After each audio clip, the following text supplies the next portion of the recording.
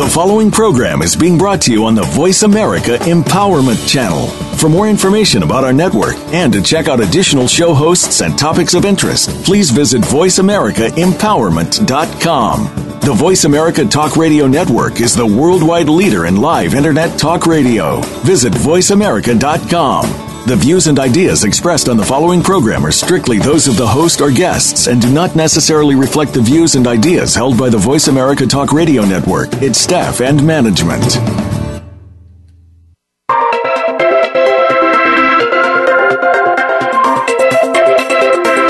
What's keeping you from being the best you can be? Whatever the issue, you can clear that obstacle and come out swinging. Welcome to Be the Best You Can Be with Dr. Linda Sanicola. On today's show, we will feature guest experts who can bring you the tools and ideas that you need to take the next step to your personal success. Now, here is Dr. Linda Sanicola. Hello, everyone, and welcome to the show. Today, we're going to be talking about improvisational comedy and therapy, and you may wonder, how are those two connected, or what those things have to do with our show's theme? And you may be surprised by the answers. My guest is Dr. Ellen Veenstra, a psychologist in private practice who is also an improvisationalist. Let me tell you a little bit more about Dr. Veenstra. She is a psychologist in private practice in Newport Beach, California. She is also an adjunct professor at Azusa Pacific University and is part of a national response team responding to workplace tragedies. Ellen has researched the theory, principles, and practice of improvisation and wrote her doctoral dissertation on the use of improvisation in psychotherapy. She is on the board of directors for the Detroit Creativity Project, a nonprofit organization that brings improv to public schools in Detroit. She has used improv to teach clinical skills to doctoral psychology students. She has also used improv in group therapy with federal inmates and persons with severe mental illness. And I'm kind of guessing that those doctoral students were probably the toughest to work with. They were. Welcome, Ellen. Thank you. Can you tell us a little bit about how you got started in improv? Sure. It was a long time ago. I was a freshman in college, and I had never really heard it or seen it, knew what it was. And in my dorm, there was a sign. It said, auditions for spontaneous wits attesting truth in the Lab Theater Thursday at 7 o'clock or whatever. And I was like, spontaneous wits attesting truth? What is that? And that sounds interesting. Right? I passed this sign several times, and I said, I don't know what this is, but I'm pretty sure that's for me. And I went, and it was the campus improv team, and I was like, yes, this is for me. This is made for me. Wow. Yeah. So you knew immediately it had your name on it. I knew immediately. Interestingly, the man who was holding the auditions, who started the group, I felt the same about him, and then we got married 5 years ago. Okay, I guess that was, that you were right. That was for you. It was for me, yes. As a psychologist, I know about art therapy and music therapy and play therapy, but this is new to me. Is it new in general, or is that just sort of not a loop that I've been in? Right. It's not new. There's been books published probably, for the past 20, 30 years. Mm-hmm. And Jacob Marino was doing some work back in the early 1900s with it. Wow. Right. So in Spain. But so it's not new, but it is very, very small. Okay. So it's not particularly widespread, say, in our area? No. And I think that there are groups doing it, but they don't it doesn't always get into the therapy room, right? Because the therapy room is so small. Mm-hmm.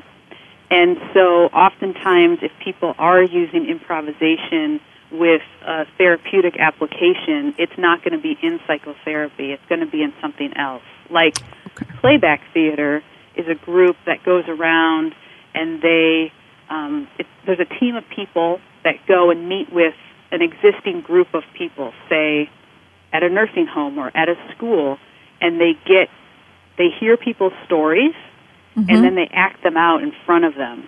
And it's amazingly therapeutic for everyone. That sounds interesting, and it sounds like it'd be fun. Both, absolutely. Yeah. Cool. When we were chatting before the show, you were talking about the things that you learned from the original improv classes that you took, and it struck me that there were so many things that you learned from improv that one learns from therapy as well. Absolutely. Yeah. And the bulk of the improvisational training I had was while I was going to graduate school for therapy and while I was in my own really intensive therapy. And it was about a third, a third, and a third. Wow. What I learned from improv, what I learned in my graduate school training, and what I learned in my own therapy. Wow. One of the things you said was this will change everything in your life and you'll come out of the class a different person. Mm-hmm. Is that true for everyone, do you think? For everyone who lets it. Oh, well, yeah. Like anything, right? Right. But absolutely, everybody who's open to it is absolutely changed. And I think another thing that you had mentioned, that it was an equalizer, really, that learning improv, it doesn't matter what you do, where you live, what your education is, but that the life lessons can be learned in the same way for everybody. Can you talk about that? Oh, it's a skill that's orthogonal to all of these, societal markers that we have, SES and beauty, and it's and it's kind of like riding a bike. Anybody can do it, and you're surprised at who's good at it, and it's a good thing for everybody. Not everybody can do it, but for those who can. Mm-hmm. Is it like learning to play an instrument? Absolutely. Yep. Oh, okay. It's an art just like that. Okay. Because it sounds interesting to me that you say anyone can do it. Because it's like, what, really? Because I don't know if I could do it. Oh, I should have made a prerequisite that you try. Oh my goodness! The interview. Our interview might have been scheduled sometime in the future. Like, what can you talk about the skills that are involved? Absolutely. And before I do, I want to say that it is really difficult to talk about improv. It's like talking about thinking or talking about love. How do you talk about this thing that is so a part of everything? So it's difficult. It's just like therapy. Just like therapy, yes. Yeah. Yes. And when I went to write my dissertation, I looked for a book where, the principles and the theory of improv was outlined, and there was none. So before I wrote my dissertation, I had to write all that first. Wow. And there's a lot of books on improv, but it's just so hard to codify and capture in that way. Mm-hmm. So if there are any improvisers listening, I'm going to do a terrible job. Please forgive me. But some of the skills that are involved, one of the biggest ones is listening. Because you're on stage and you're creating a scene out of nothing. You and a partner are on stage, and there's nothing there. And you are creating a world, a relationship, and, action out of nothing. And so you really have to listen with all of your senses to what's going on so that you both can be building the same reality. Wow. And the best improv happens when you listen, and in order to listen, you need to be very vulnerable. I heard someone say you can either be like defensive or listening. That's open or closed. And so you have to be open, you have to be vulnerable, you have to listen, and then you have to listen inside to how do I feel about what they just said. And then you listen to how you feel, and then you respond back. And that, if you can do that, the improv is so funny because it's so honest. And then, and there's a million different ways that doesn't work, right? You're anxious, you're not in the moment, you're defensive, you don't like. Or you're scared, or whatever it may be. Right, you're not good at listening to even yourself and what you're feeling. You're afraid of your feelings, right? So in order to be a good improviser, you have to work through all of that. Yeah, that is kind of just like therapy, isn't it? Absolutely. Yeah. Because it's fun. And it doesn't involve like, well, now let's sit down and talk about your crappy relationship with your mom. Right. It's like, let's just get up and play, and because you're driven to be a better player, inevitably you're going to have to work through that crappy relationship. Right. Kind of without even knowing it. Right, and that's why it's fun. Yeah. Yeah, and it sounds like it's supposed to be, obviously, it's supposed to be fun for the audience. You know, you want people to be entertained, you want people to laugh, but it sounds like it's really fun for the participants as well. Oh, it's more than fun. It's electricity. It's more than fun. But it sounds fun. like there's a vibrancy. Yes, it's just pure electricity. Wow. And if you say if somebody goes to see an improv show, is it like a series of sketches that people do, or skits that people do, or do they just roll with it?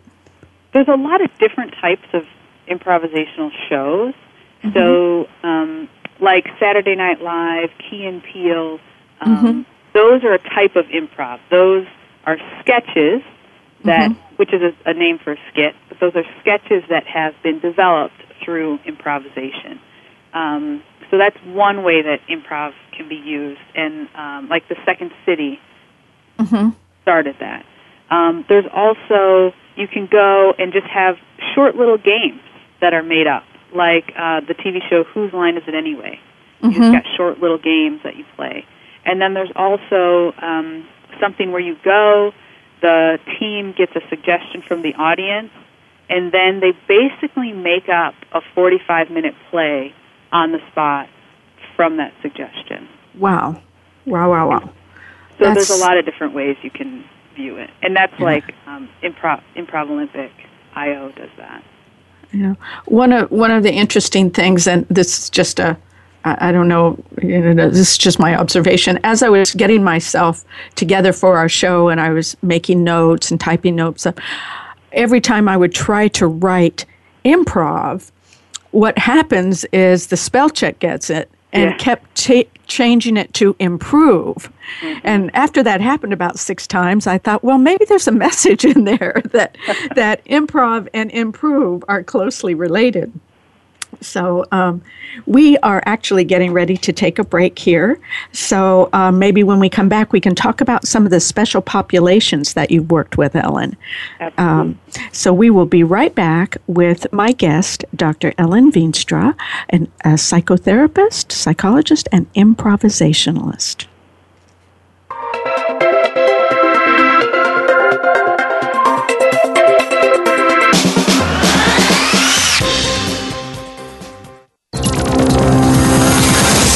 It's your world. Motivate, change, succeed. VoiceAmericaEmpowerment.com.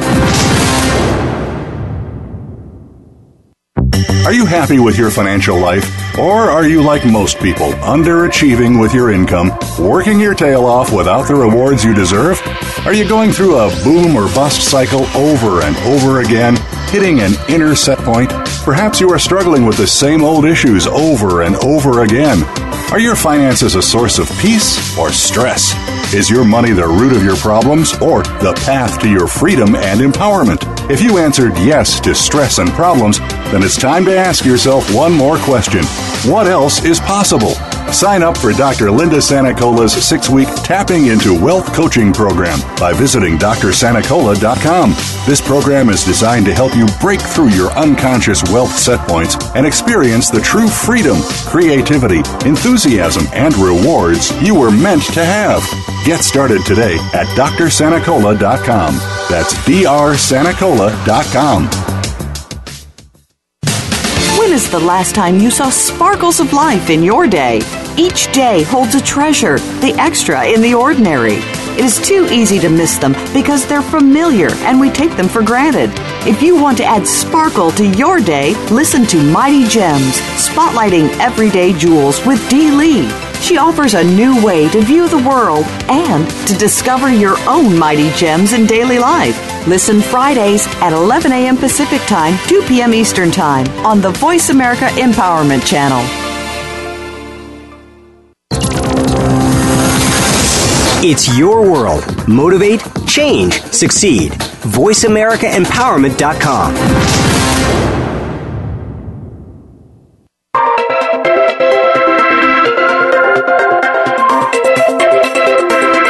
You are tuned in to Be the Best You Can Be with Dr. Linda Sanacola. If you want more information about Dr. Sanacola or our program, please visit drsanacola.com. Again, that's drsanacola.com. Now, back to this week's show. Welcome back, everybody. We are visiting today with my guest, Dr. Ellen Veenstra, a psychologist and an improviser. As I learned during the break, that is the correct term for somebody who does improv, and I did not know that, so I appreciate learning something new. And let's see if, we were talking generally, Ellen, about improv, and now can we talk a little bit about the special populations and the clinical application of improv? Absolutely. Absolutely. So it's funny, you did pick up that you said one of the hardest populations to work with was probably the graduate students. Right. I was one. Was. I know. Because in order to do improv, you have to be open, and they were the ones who were the least open, the most rigid. I think of, somebody said the other day, what's the point of therapy? And it's flexibility. It's getting to a place in your life where you can be flexible. And then even those demons you have aren't so bad as long as you have the flexibility to not choose them sometimes, And oh boy, grad students in psychology are not that flexible, it turns out. Neither are their supervisors sometimes. Yeah, I think those two might be connected. Right. And so just a guess. Really hard. Well, and you think about it, who wants to be a therapist? Somebody who's really comfortable with words and doesn't mind, sitting down all day and just talking to people.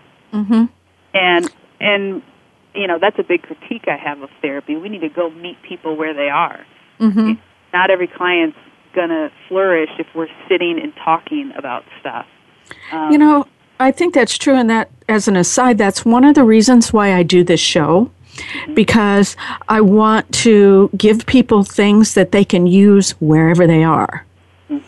And not everyone can get to our offices, but there are things available that people can use, and they're not in the office. Absolutely.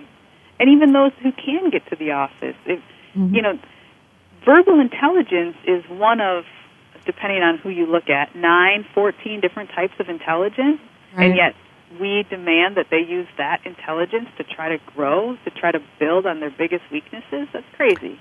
Right. So, improv is a great thing for people who are, kinesthetic, social, all these different types of intelligence are used in improv. And so it was hard with the grad students. It was interesting. One of my favorite experiences was I was working in a community mental health clinic, and I was working in a group for people with schizophrenia, or schizoaffective disorder. And these people were pretty stable on their meds. but nobody was living independently. You know, I mean, true schizophrenia. Mm-hmm. Pretty limited in terms of independent functioning, yeah. Absolutely. And when I said, like, I really want to let me do 8 weeks of improv with this group, and, you know, the powers that be were like, I don't know, what can they do, you know, you know, you're welcome to try, but they were really preparing me for, you're welcome to try, but it's not going to work, for you, but just so you know it's going to fail, and then you're going to be sad. And it was fascinating because the stuff that I was like, I don't know if they can do this. They blew it out of the water.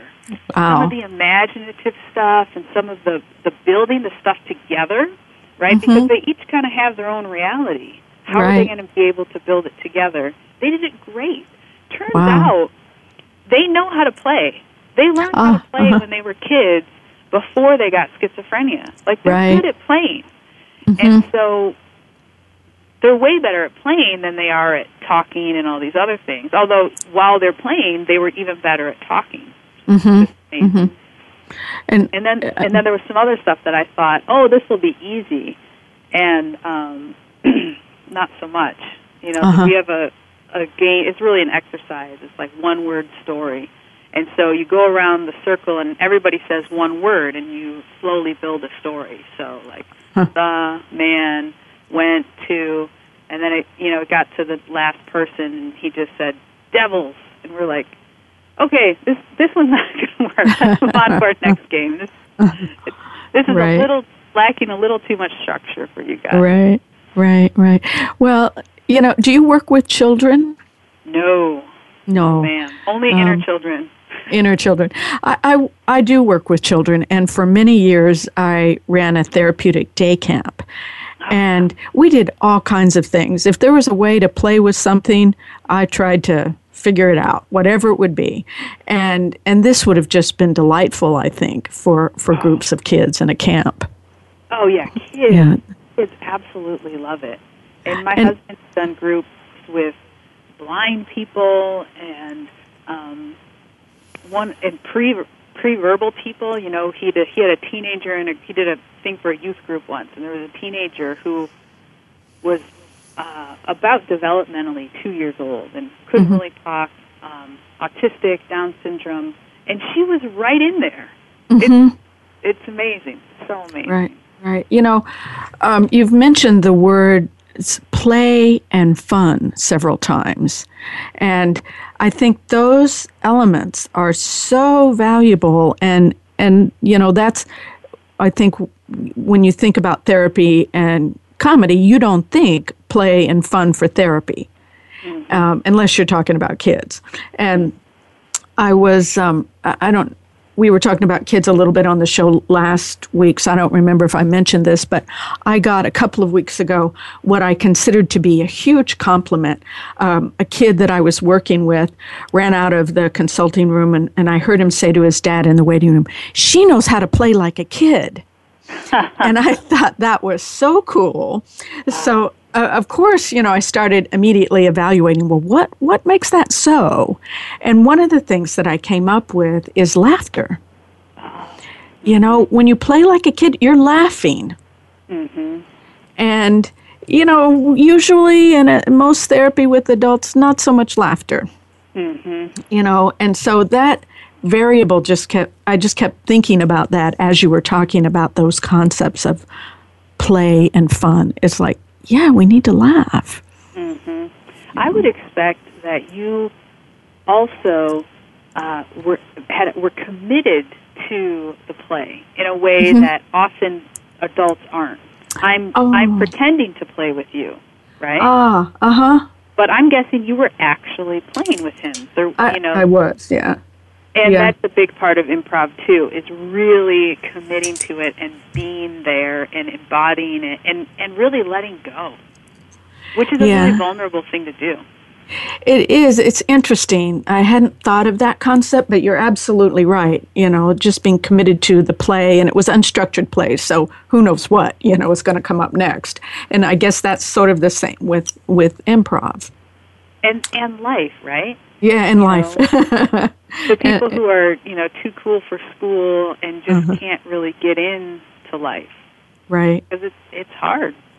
Right, absolutely. So much easier to be ironic these days. Yes, be cool and distant. Mm-hmm. Yeah. So tell us about your experience with the federal prisoners. Oh, yeah, that was great. It was interesting, too. There was, improv gets really loud, and you're not allowed to get loud in a prison. So there were several things that I had to adjust for that. Also, improv is a really touchy thing. You're always touching people. You're not allowed to touch people in a prison. So it ended up being difficult, but great. Viola Spolin, who really is the grandmother of improvisation, said that in order to have a true explosion, you need to have confinement.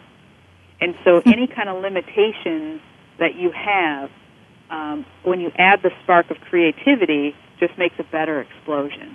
And I like to think about that when I'm faced with limitations in my life. And so I thought about that, and it was true. It was true. The limitations just made the stuff better. You're also not allowed to run in prison, and so we played slow motion tag. My goodness! And they were loving it. So it was like silent slow motion tag, and I said, okay, for this one exercise, there's this. You can only touch people on this small circle of their shoulder, and is everybody okay with that? Okay. And so they played tag, and they loved it. And one of the guys said, I'm gonna call my wife and tell her that I played tag. I played tag in prison. She's not gonna believe it. And wow. Just playing, And some of the games that I taught the guys, they would go back to their unit and teach other guys on the unit. Wow, and that's pretty amazing. It feels pretty amazing because I grew up in a religious house, in a religious community, and that was always a thing, right? You're supposed to proselytize. And here's this thing, and people are essentially proselytizing, This right. Me joy. Let me share this joy with you. Yeah. And so is that something you're currently still doing? Do you still work with the special populations, or no? Not right now. I'm looking for ways to get back into it, and one of the things that I really want to do is get some friends together, teach them some basics of improv, and then get a core group, teach them some more intermediate stuff of improv, and then Neva Boyd, who's like the fairy godmother of all of this, has a book called Bedside Games. And then I want to teach everybody these, and then go to Ronald McDonald House and teach the family members so they can go play with their kids in the hospital. That's my next project. Okay. Well, you might have a volunteer. You might. I'm just a guess. So maybe we can talk more about the Detroit Creativity Project when we come back from our break next time. So we're getting ready to take a short break once again, and we will be back with my guest, Dr. Ellen Veenstra, psychologist and improviser. We'll be right back.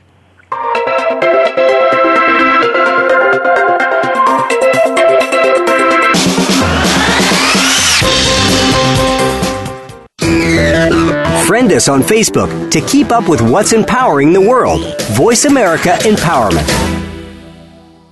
Tune in to Embrace Your Inner Self and Empower Yourself with host Sangeeta Patel. This is the show you've been waiting for. It's about moving forward with relationships, money, emotional healing, and meditation. How do you remove energy blockages from your body? You'll learn about this as well as exploring how the yin and yang works to balance your life. Sangeeta and her guests are here to discuss your personal blueprint to a better life. Listen Mondays at 11 a.m. Eastern Time, 8 a.m. Pacific on Voice America Empowerment. Are you happy with your financial life? Or are you like most people, underachieving with your income, working your tail off without the rewards you deserve? Are you going through a boom or bust cycle over and over again, hitting an inner set point? Perhaps you are struggling with the same old issues over and over again. Are your finances a source of peace or stress? Is your money the root of your problems or the path to your freedom and empowerment? If you answered yes to stress and problems, then it's time to ask yourself one more question. What else is possible? Sign up for Dr. Linda Sanacola's 6-week Tapping into Wealth coaching program by visiting drsanacola.com. This program is designed to help you break through your unconscious wealth set points and experience the true freedom, creativity, enthusiasm, and rewards you were meant to have. Get started today at drsanacola.com. That's drsanacola.com. Become our friend on Facebook. Post your thoughts about our shows and network on our timeline. Visit facebook.com/Voice America.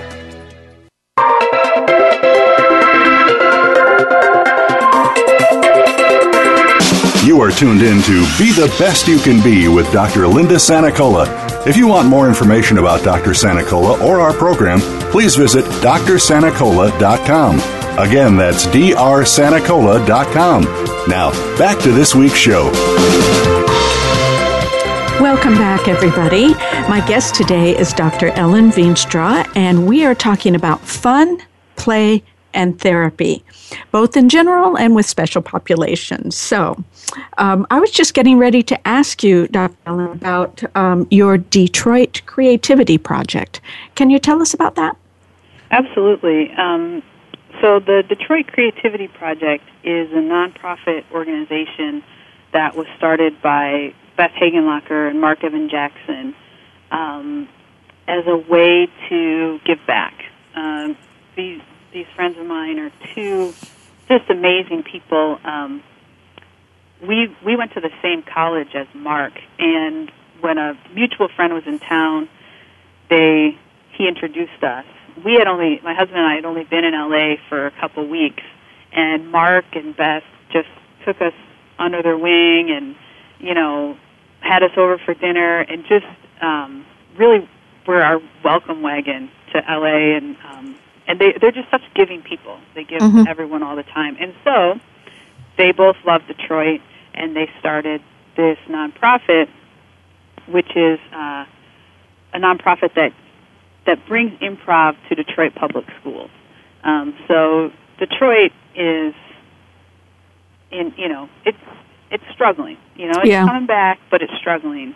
And the kids who go to public schools in Detroit, there's not a lot of resources to go around in Detroit right now. Mm-hmm. And improv has helped us so much that we said, let's give them the one thing that will build them so that they can help themselves get the other things that they need. One of the things that we talk about that improv really builds is resiliency, creativity, grit, the stick-to-itiveness that you need to thrive. And so we raise money, we developed a curriculum. The founders include a lot of big-name people, but Mark Warzeka wrote a great curriculum, and Greg Mon helped with the curriculum, and so there's a curriculum for it, and they go, and the Detroit schools are like, yeah, come on in.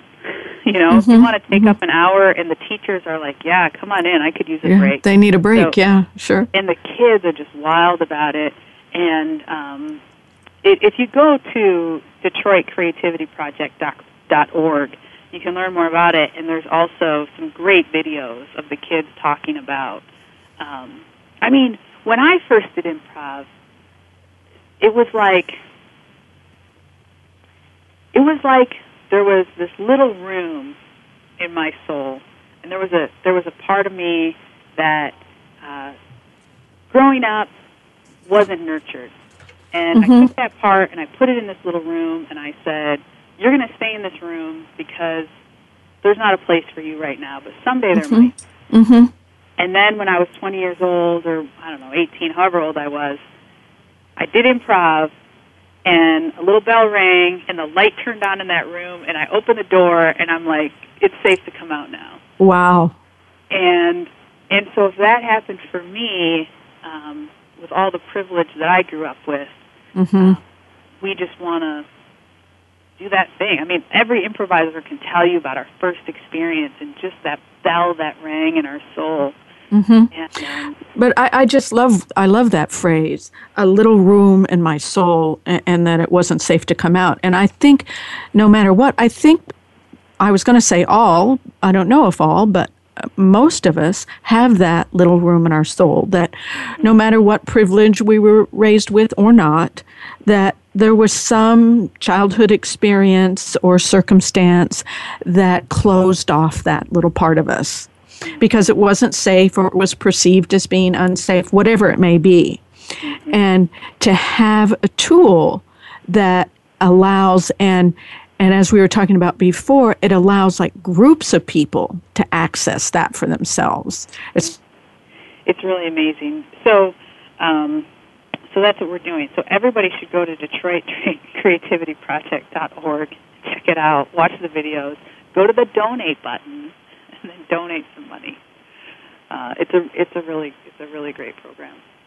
You know, I just love what you said about that little room in my soul, and I think so many of us have had some experience in our childhood, whatever it may be. It may have something to do with lack of privilege, but it may just have something to do with any kind of experience that led to our closing off that little part of ourselves. And to have a tool that's available for groups of people to use is so amazing, I think. A therapist, one-on-one, we usually work, and we can access that little place of the soul. But to have it widely accessible is just wonderful, I think. Absolutely. And we're animals. We're pack animals. You know, we're meant to be in a group. And so the change that can happen in a group is qualitatively better, right, than what can happen in a dyad. Right, and I think that it's just so different. I mean, I think the qualities that you're talking about fun and play and vulnerability and all the things that the kids or whomever it is gets to see modeled and used and then opens up for them is pretty phenomenal. Yeah, and I just think about how different my life would have been if I had been introduced to improv in high school. And it's just so cool to be a part of this organization that's doing it for these high schoolers in this place that really need it. And so do you get to go back and visit them from time to time? Because obviously you're on the West Coast now. Right. I get to. I haven't yet, just because I got a little kid at home. But we've done some really cool. The Detroit Party is a fundraiser that we've had every year for a little while now, and there's other fundraisers that we do, and like Keegan-Michael Key from Key and Peele, who was just on the cover of Time magazine. He hosted our last Detroit Party, and so and Mark Evan Jackson, who is a big guy now, and so there's a lot of fun that we have and that we have over here. The Detroit expats who are over here. So. Yeah, Detroit expats. Yeah. We've been talking about the fun parts. What are the challenges for improvisers? Challenges. It's a community that has a lot of substance use. It's a lot of, there's a lot of depression. There's a lot of mental illness actually in the improv community. But there's a lot of mental illness in every community, Right. When I think about improv and improvisers, I don't think about the limitations, especially because we're a group. and we are really there for each other. And, that's another thing. Coming, my husband and I were both raised in a religious environment, and when we enter the improv community, we're like, this is where, there's a brotherhood here that is not always represented in religious communities. And, and so I think about that. And are there specific challenges, like as you go into a special population or a community to work with the people there? Are there specific challenges that come up? No, if we hit a limitation, we count it as a limitation that's going to make the explosion bigger, and we improvise. I mean, really, the only limitations are in your head. Okay. Just like life. Just like life. And one of the things you'll hear all the time in improv is get out of your head.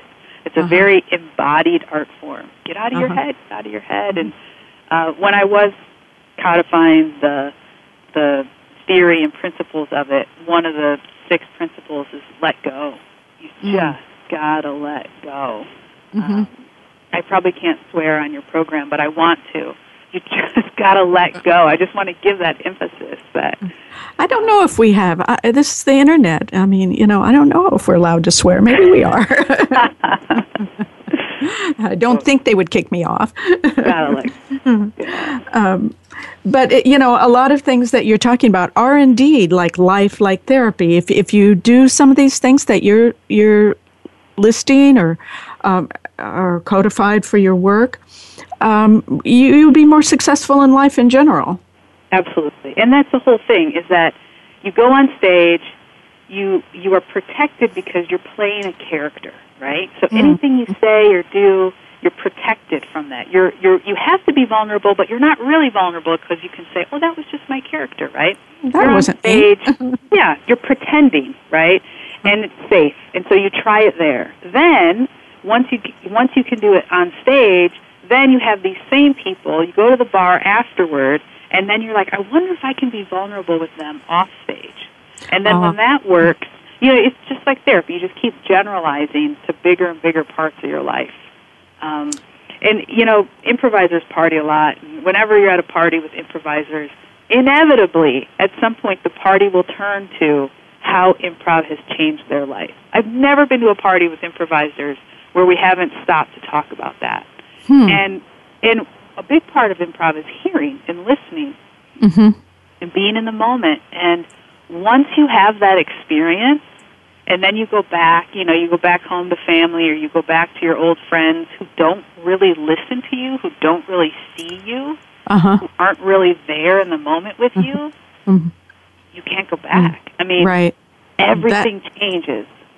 Just like therapy. Once somebody really listens to you, it sees you, everything changes. Yeah. And that's, I think, where the dyad is so valuable sometimes, that, you can be fully seen and fully heard, which is pretty awesome. So we are going to get ready to take another short break here, and we'll be right back with our psychologist and improviser, Dr. Ellen Veenstra. Stay tuned.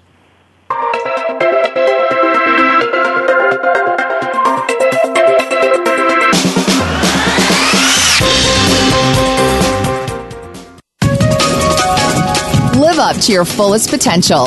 This is the Voice America Empowerment Channel. Are you happy with your financial life? Or are you like most people, underachieving with your income, working your tail off without the rewards you deserve? Are you going through a boom or bust cycle over and over again, hitting an inner set point? Perhaps you are struggling with the same old issues over and over again. Are your finances a source of peace or stress? Is your money the root of your problems or the path to your freedom and empowerment? If you answered yes to stress and problems, then it's time to ask yourself one more question. What else is possible? Sign up for Dr. Linda Sanacola's 6-week Tapping into Wealth coaching program by visiting drsanacola.com. This program is designed to help you break through your unconscious wealth set points and experience the true freedom, creativity, enthusiasm, and rewards you were meant to have. Get started today at drsanacola.com. That's drsanacola.com. Are you looking to get unstuck from the rut that has seemingly become your life? Move ahead by tuning in to Psychopedia, Life Principles to Help You Get Unstuck. Host Dr. Jeffrey Shaw and his guests will help with the encouragement you need to make that forward move. Guests include therapists, financial advisors, and more, as well as shared stories of hope from the listening audience. Psychopedia, Life Principles to Help You Get Unstuck can be heard live every Tuesday at 11 a.m. Eastern Time, 8 a.m. Pacific on Voice America Empowerment. The future of online TV is here. View exclusive content from your favorite talk radio hosts and new programs that you can't see anywhere else. Visit voiceamerica.tv today.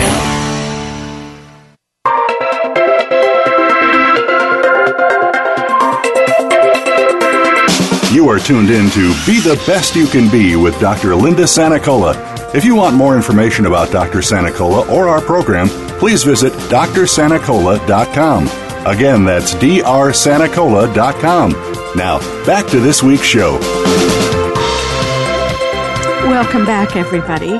We are talking today with my guest, Dr. Ellen Veenstra, who is both a psychologist and an improviser, and we're talking about fun and play and the life lessons we learn in improv and psychotherapy. So welcome back. And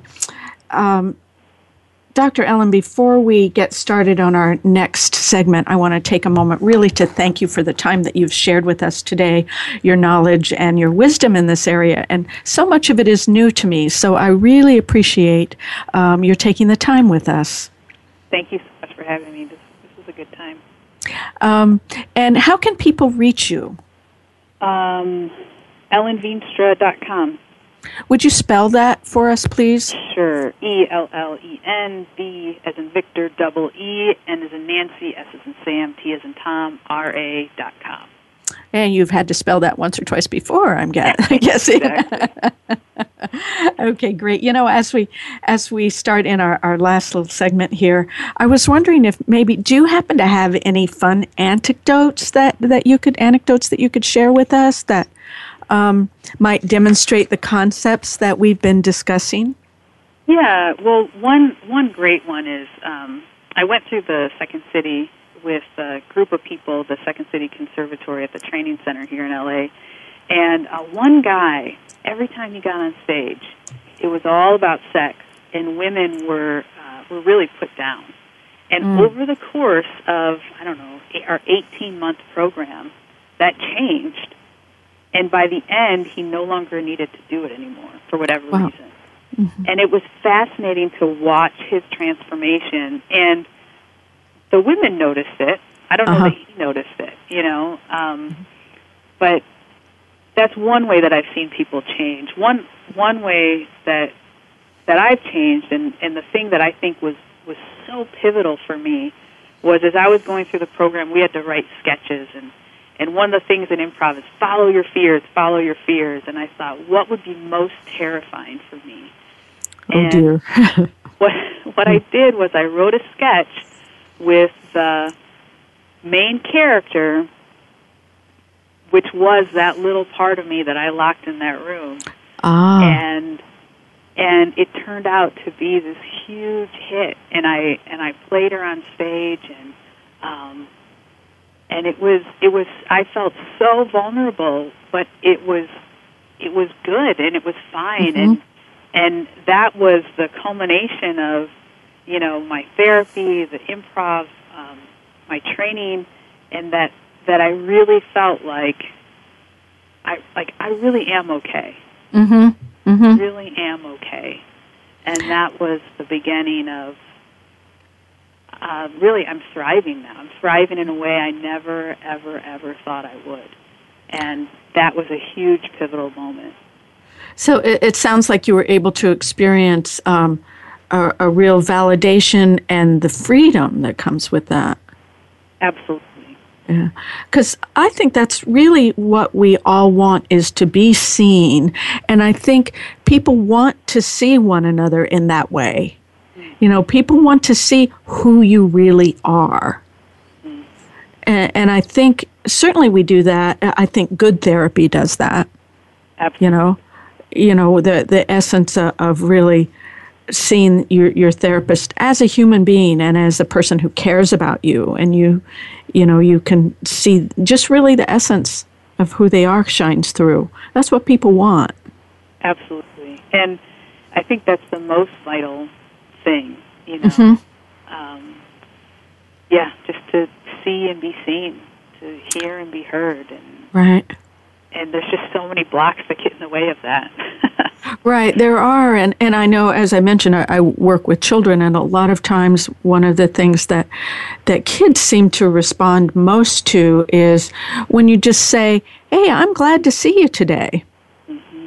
You know, and to mean it genuinely, as you suggested earlier, to be committed to, you know, the play or the relationship or whatever it is, to just say, oh, I am glad to see you today. That's sometimes what people need to hear. And to mean it and to feel it. And yeah. I think often kids with sometimes parents who aren't the best parents know that, but they can't own that. So they put that on the kid. And then there's like this projective identification happens with everybody around them, that the parent wants the kid to be the bad one, not them. Right. And then other adults in the kid's life starts to think that they're the bad one. They're the bad one, yeah. And, you know, research has shown that when you first see somebody, your eyebrows either go up because you're happy to see them, or they go down because you're not happy. And people pick that up, and that gets internalized. And, absolutely. You know, those kids need to know that they are okay, and people are happy to see them, and it's okay that they're there. Right. Or even better than okay, you know, that we're glad, you know. Exactly. We're glad that you're there. That's a really a wonderful experience that I think everyone's really entitled to. Yeah. Yeah. So, you know, as we talk about this today, and I think back on our conversation, it really is true, the things that you said about the improv and therapy. I mean, it's an art form that radically changes people's lives. And it sounds to me like one of the differences is between therapy and improv is you go into therapy wanting change. You know, something's hurting, something doesn't work, you know, whatever it is, you're wanting change. And improv, you may not go into it wanting change, but you still come out changed.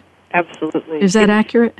Absolutely. In the first class I took at Second City, this is just an acting class, and the artistic director of Second City, Dave Rosowski, who's amazing, said, his first line was, "This will change you. Let it. This will change you if you let it. But it will change your entire life." And I'm like, this is an acting class, buddy. Right, yeah. He took a wrong turn, right? But it did. And it's changed him, you know. And it's changed everybody. It's amazing. That's so fascinating. You know, well, once again, thank you so much for what you've shared with us today. I really appreciate it. And I've learned a lot. I hope my listeners have as well. Thank you. Thank you. It's been a pleasure. Thank you. Next week, I will be welcoming back Laura Mazaganek, who is both a psychotherapist and a coach. And I'm going to leave you with a quote today. Now, this captures what I imagine I would need to feel if I were to step on stage as an improviser. And these are the words of Patrick Overton. When you come to the edge of all the light you know and are about to step off into the darkness of the unknown, faith is knowing one of two things will happen. There will be something solid to stand on, or you will be taught how to fly. See you next week. Thanks for listening.